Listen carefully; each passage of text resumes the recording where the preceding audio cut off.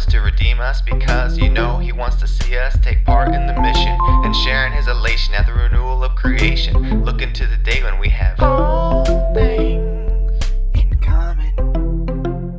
Hello and welcome to the All Things in Common podcast. We are a podcast of conversations among friends on life, love, community, and the impact of the gospel. Each episode, we will explore important topics of human flourishing or languishing and how the good news of redemption can shape our perspectives. My name is Wesley. And my name is Christopher. Hey, Wesley. Good to be here, man.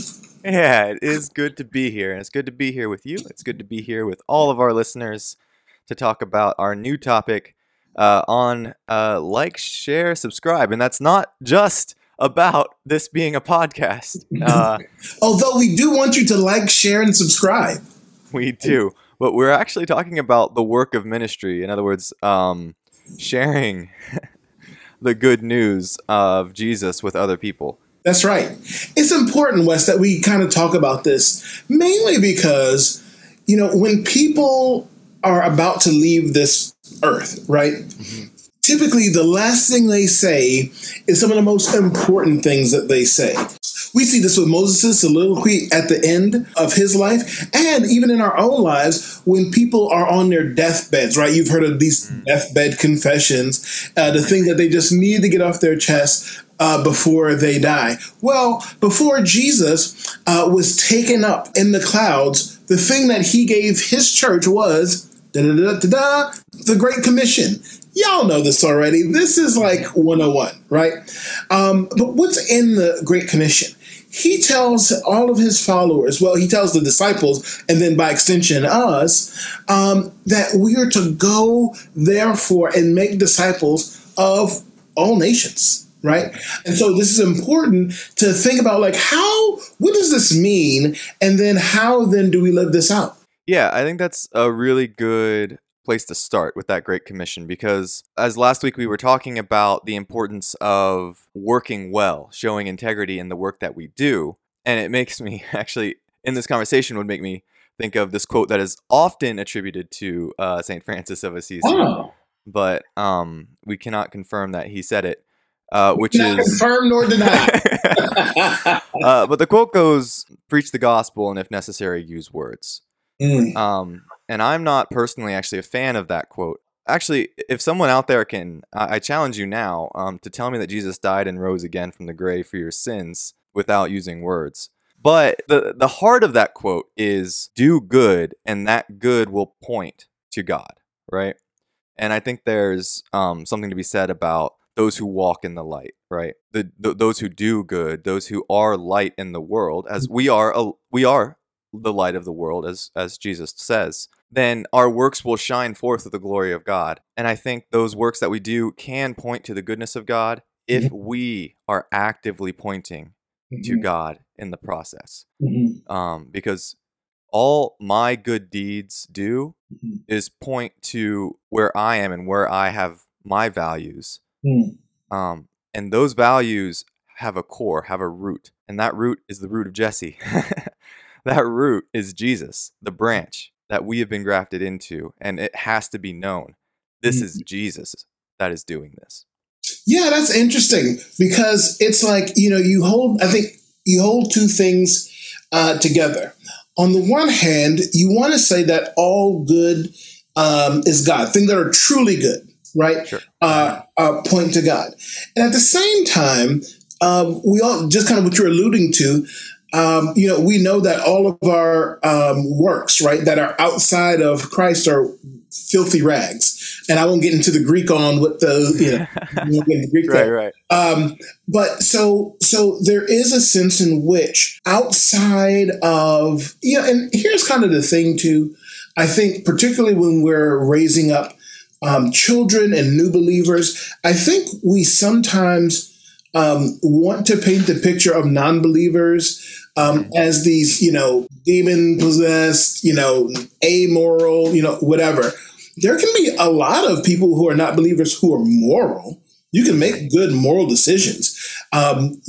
Atheists know right from wrong. But my challenge is, how do you know right from wrong? Because if you don't have a standard of what right and wrong is, then anything can be right or wrong. And so for us, digging down kind of into this topic, we really want to kind of figure out, what does it look like to lead a fully orbed life, right? A life that's both doing works and speaking, right? Word and deed. Yeah, I think that's good. I think word and deed are an important part of that, because going back to the Great Commission, as you had brought up, make disciples of all nations, baptizing them in the name of the Father, Son, and Holy Spirit, and teaching them to obey all that I have commanded you. Mm-hmm. The deed aspect of it is still part of it, right? I think also in Romans, Paul saying like that, God has forgiven us our sin, and the grace that he shows us is greater because of how much of our sin is there. Like, that's a really rough paraphrase, I think. But then he says, so what then? Should we sin all the more that grace may abound? No, like by no means, no way. That is not how we should do it. But we don't start with doing good things. We don't start with good works. We start with, who is Jesus? What has God done? And that has to come through the work of ministry, which is not the same thing as good works. Yeah, no, that's actually right. I mean, and so for us, I think there's a couple of different ways in which we come at this thing, right? So first of all, what are good works, and what does it mean to, proclaim the gospel? What does it mean to talk about the gospel? What does it mean to live a gospel life? What does it mean, Wesley, to be a person who is ordained by God, recognized by the church, blessed by the church for special functions? And what does it mean to be a person who is not, but still blessed by God to do certain things, have certain bosoms? Yeah, and that's a question that I think is really prevalent, because I think a lot of times when we're thinking of ministry and what ministry is, we think that the ordained people, right? The ones who are pastors, shepherds of the flock, those are the ones that do the ministry. Right. And the ones in the congregations are the ones that do the good deeds, that do the service, the care for the poor, all those things. So I do think, what is ministry? What does it look like? How do we live out the Great Commission, right? Practically as a church, it has to be looked into a little more deeply than just a sort of dichotomy of, here are the people that do ministry, here are the people that do service. Okay. Ephesians 4 says there are those set aside as prophets, as teachers, as evangelists, as apostles. And why are they set aside, right? These being the ordained, the ones called to that like specific ministry vocation. Why are they set aside? They are called and set aside to equip the saints for ministry. That's right. The idea is that the saints, the congregation, the people, the church, the body of Christ are the ones doing ministry. And the role of those called to serve in what we would call ministry today, their ministry is actually preparing those to do ministry who they have been set in charge of. Yeah, no, that's exactly right. And a part of this harkens back to a former episode. I don't know if it was last week or the week before, but when we were talking about what does it mean to be a Christian at work, right? What does it mean that, I share my love of Jesus in the marketplace? And so for those who are called to ordain ministry, which essentially means being set apart, right? Like you're set apart for this particular function. When you're in that kind of a role, how then do you go about equipping the saints, right? And how do, the saints of God receive that so that they actually are the ones who ministering? Because quite frankly, like you were saying, in many of, our churches all around the globe, essentially, a lot of people have this nasty clerical bug, right? Or the bug of clericalism is actually what I wanted to say. And by that, I mean, first of all, and it's on two parts. On one part, you see in some parts of the church where people see this as a job to ascend, right? And they want to go to different notches, for whatever reason. And then on the other side, you see the saints taking a back seat to ministry and not rightfully claiming the ministry that the Lord has set before them. Yeah, I think when we talk about clericalism or clergy people holding this higher honor, I've always heard it explained as an upside down hierarchy, like an upside down pyramid, where in the world you're trying to get to the top, you're trying to get to the one in charge, but in the church it's flipped upside down, right? The greatest will be the one who serves, right? If you want to be the greatest, you must be the least. Funny enough, Wesley, not to cut you off, but my spiritual director talks about this. He said, if the bishop is the servant of all and he's the lowest on the totem pole, why am I so scared every time he calls? Yeah. Well, I mean, in part because by being a servant, they are also called to like clean you up if you need cleaning, right? And in the church, what that means is calling us out when we aren't serving in the capacity that we should be serving, and being well guided and challenged in that way. And I think, again, it comes to power structure. When I think of challenging somebody or rebuking is the Christian way of saying it, right? When I think of rebuking another person, it feels like a power dynamic shift, right? The one who's doing the rebuking is put above the one who is being rebuked. And I think that comes from our understanding of power itself, right? And so when we're talking about doing the work of ministry, it's not just about, I mean, it is about preaching the gospel. That is the center of it. But in sharing the gospel, it's about evening out or balancing back the way it should be, those power structures that we have in the world. Jesus, who has all authority in heaven and earth given to him by his Father, right? Lowered himself, taking on the appearance of humans and the nature of a servant, and became obedient to death on a cross, right? That's the power structure that Jesus has, because he not only is rebuking, but also he goes to his death for the sake of our sin, like to wipe away our sin, to cleanse us of that sin. And so it has to be understood in that confrontation or in the rebuking, as we would have it, it has to come with that servant mindset.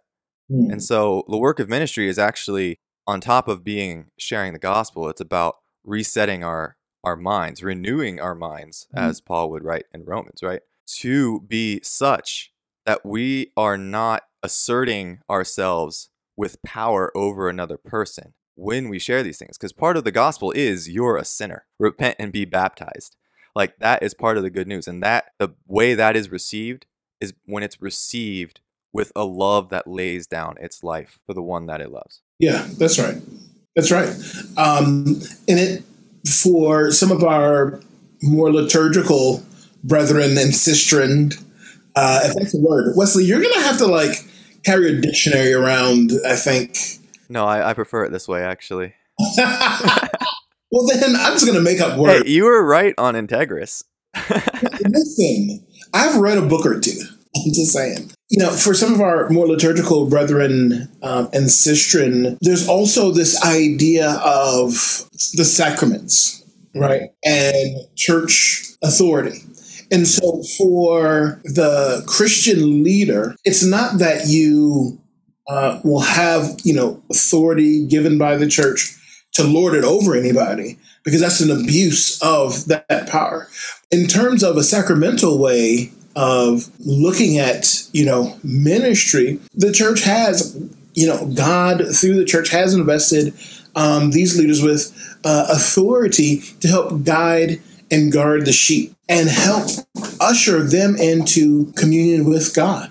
Yeah, I do think having a good sacramental understanding of the church, sacramental, so when we talk about the sacrament in most Protestant churches, in Protestant churches, the sacraments are understood as baptism and communion, Holy Communion, the Lord's Supper, as the main two. In some Protestant churches, Wesley, they wouldn't say sacraments, they say ordinances. Okay, yeah. So sacraments or ordinances.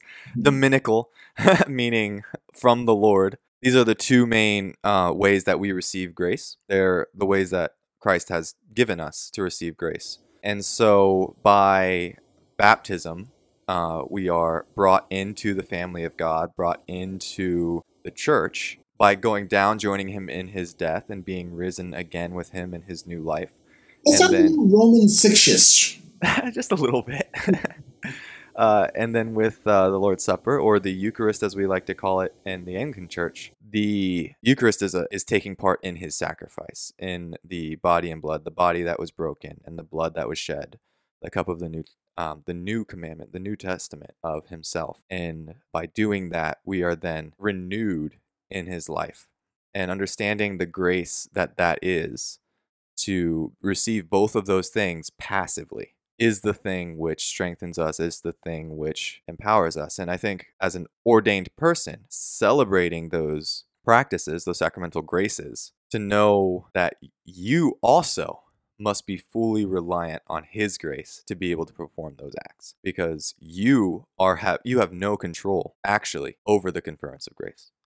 You, as an ordained person, have actually no control over how that grace is given to the people that you are serving in those sacraments. That's right on. That's right on. Because it's such a great vision of, and we're not going to get into sacramental theology, I don't think, but it's a great vision of what God does and how we don't do things. The only thing we can do is receive it. Yeah. It's God who does it. And interestingly enough, Wesley, me just thinking about this, about the ordained clergymen, guarding the flock, along with the sacraments, I begin to think about 1 Corinthians 11, where Paul says, listen, if you drink the Lord's cup and eat the Lord's body in an unworthy manner, man, you're going to be guilty concerning his body and his blood. Yeah. And so this is a real, now, again, I'm not going to, go into how, a Baptist would see it, or Roman or whatever, but I think we can all agree that there's something going on where we don't want to be a position we don't want to be in. And a part of the role of the minister, the priest, is to make sure that he protects his flock against things like that. Same thing with baptism. Even if you would take a less sacramental view of baptism, by you going down under that water, and if you're not a believer, guess what you're doing? You're lying, because you're saying that you're being united with Christ when you don't actually believe in him. So for the ministry, for an ordained person, it looks different in some ways, but it doesn't mean necessarily that, oh, this job is more important or that job is more important, because guess what? We're all members of the same body, and we each have our own functions. Yeah. And ultimately, understanding how the role of the clergy person, the minister in the church, interacts with the congregations of the church, help us understand how we, as the royal priesthood of believers, interact with the world. We, as much as the baptism and Lord's Supper are sacraments of grace to us, we ourselves, being cleansed by those things, are sacraments to the world. We are, as we take the body of Christ through the Eucharist, we are the body of Christ in the world. And so understanding how the grace that we receive is done so in the church through the ministry of the clergy by grace, then we can go out into the world by grace, being that same presence. And that presence must be communicated. Like you were saying, you have to understand what is baptism and what is the Eucharist in order to receive it in a worthy manner. In the same way, it must be understood when others are receiving us. What is being received is the presence of Christ, is the Spirit that dwells in us to be amongst them. Yeah. And, this idea of a heart that's bent towards repentance, about turning away from ourselves and turning towards God. Because the thing of it is this, the Bible says, if you say that you're without sin, guess what the Bible calls you? A liar. And so all of us have sinned and fall short of the glory of God. All of us have missed the mark. All of us have made mistakes. Some of us, all of us have done things that we intentionally knew that we were going against God's will, right? There's a difference, however, and this is something that I like to bring up often, because oftentimes I don't think that non-believers quite understand this concept, because they say, oh, well, Christians sin too. Absolutely, Christians do. Yeah. The difference between a Christian sinning or a Christian who commits a sin and a non-believer is that there is something that's on the inside of the Christian, the Holy Spirit, that challenges, that some people say convicts that person of that sin. And I'm not going to get into theology about, okay, is the Holy Spirit convicting the world? Is it convicting belief? Okay, let's not go there. I just feel like, Wesley, the problem with going to seminary, to Bible school or whatever, is that you just want to be so clear and precise with your words because you know that there's somebody waiting just to like yoink on you. And so the difference is that there's a bent towards there's a spirit that resides in you, a heavenly spirit. That is your conscience and gives you the grace to turn away from the foolishness and turn back to God, right? And be able to recognize good for good, evil for evil, and then turn away, whereas the world won't. Mm-hmm. Yeah, and I do think, and that kind of goes back to your one of the early points you made about there are non-believers, there are atheists out there that do morally good things, like that act morally good in a lot of ways. And I think part of this conversation is understanding not just the why behind the good, but also understanding the value of humility, of repentance, owning up to your own, and repenting of turning away from your own selfish ambitions, right? Being willing to do something that by all accounts is not for your better, right? I think that we as Christians are called to consider that maybe like this life isn't worth it. You know, like in terms of Paul again in 1 Corinthians, if he didn't rise again from the dead, we're the first to be pitied, because the things that we're doing is casting aside the things that we want for the sake of others and for the sake of God. Like understanding that there are things out there that are more valuable than our own selves and our own betterment and our own desires. The things that make us want are secondary to the good, which is self-sacrifice for the sake of bringing another to Christ, for the sake of bringing another to God. Well, man, I mean, Wesley, that's just like a great segue into thinking about how do we live this out in real life. And I think you just kind of mentioned one of the ways already, which is just this idea of helping to usher in, if you will, a new son or daughter into the kingdom, right? And there are plenty of ways to do this, and you can just do an internet search about that. That's easy, or simple, I should say. But sometimes it's not easy, right? Because what tends to happen for some of us is we get in our own ways, we overthink it. We don't want to be embarrassed or ashamed. And others of us, we're raring to go, but we don't know how to. Right. See, that's where I think the ordained clergy person that spent some time, studying this stuff, right? Spend some time thinking about this stuff, should be able to lead and guide his flock in these matters. Yeah, I agree. And I think that the first way the ordained clergy person does that is by making sure their flock knows the gospel. Say that. We have to know what the message is that we're bringing. We have to know why we say good news. What does that even mean? What is the good news? What's the story that we have been told that makes giving up everything else worth it? What's that pearl of great price? What does it mean to know Jesus? What does it mean to know the love of God? What does it mean to know the fellowship of the Holy Spirit? What do these things mean? And how can I articulate that? Like, is it like to own up to having a personal faith?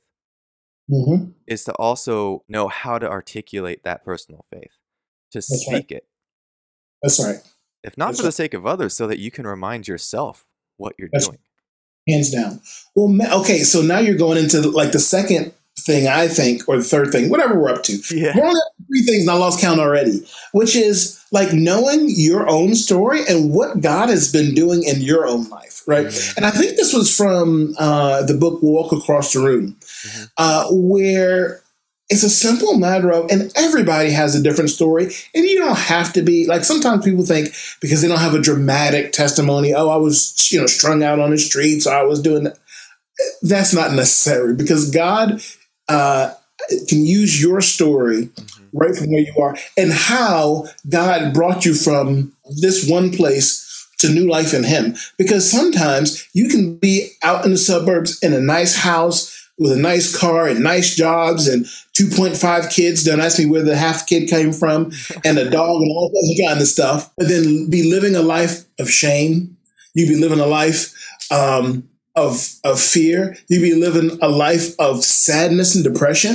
Like, there are all kinds of ways in which God can use our stories for the good. And even some of the most embarrassing stories, God can use those, right? I won't get into other people's stories, but man, like some people have had some stories of some like serious failures. But man, after speaking with them, you don't know how my faith was encouraged by them, because it's like, man, God brought them out of some things that we sometimes think God can't do, but the Lord did it. Yeah, definitely. And it is amazing how many times those boring stories make the biggest difference in other people's lives. That's right. It's just, and we always, I feel like we're always a little embarrassed of our own stories because we see others and we always get into comparisons. That's the other thing we need to avoid. There's no use in comparing. Like, your story is your story. You mean comparing your everyday life to everybody else's highlight reel on social? That's right. But yeah, and I think, which I guess kind of goes to, I guess the next thing that I just want to add to this, which is knowing yourself, knowing your story, knowing the story of Jesus, knowing your own story, but also knowing the story of others, right? This is all about knowing the stories, right? We know the story of God. We know our own story with God. And what is the story of those around you?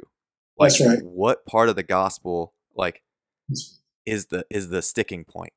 Because right. Jesus met many people. And the way He shared with each of them is different because He knows them intimately. He knows what they need. And He might meet them where they are. That's exactly right. That's great. Boom. We just solved the world's problems. Once again. All things in common. All things in common. Solving the world's problems one episode at a time. 2021. That's right. Speaking of humility. What do you mean? Pat, pat, ding, ding. Yeah. Well, thank you for this conversation. Why don't you close us out in prayer? Absolutely. The Lord be with you. And with your spirit.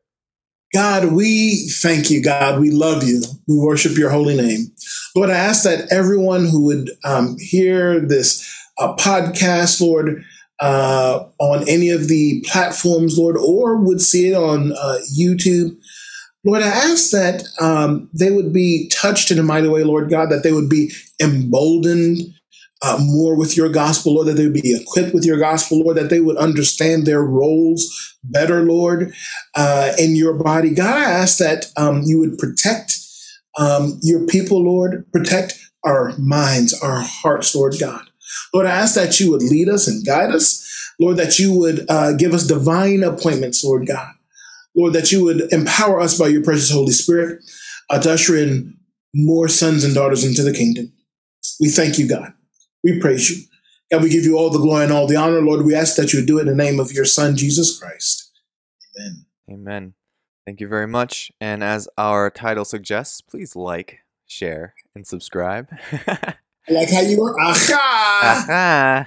That's also, I noticed Apple Podcasts has a 1 to 5 star rating system, as well as the write a review option. If you are listening and feel a little, antsy about listening to this and not being able to do anything about it, give us a rating, give us a review, and let us know what you really think about us. All other comments, suggestions, questions, etc. can be sent to allthingsincommonpodcast@gmail.com. And until next week, we will talk to you later. All right now.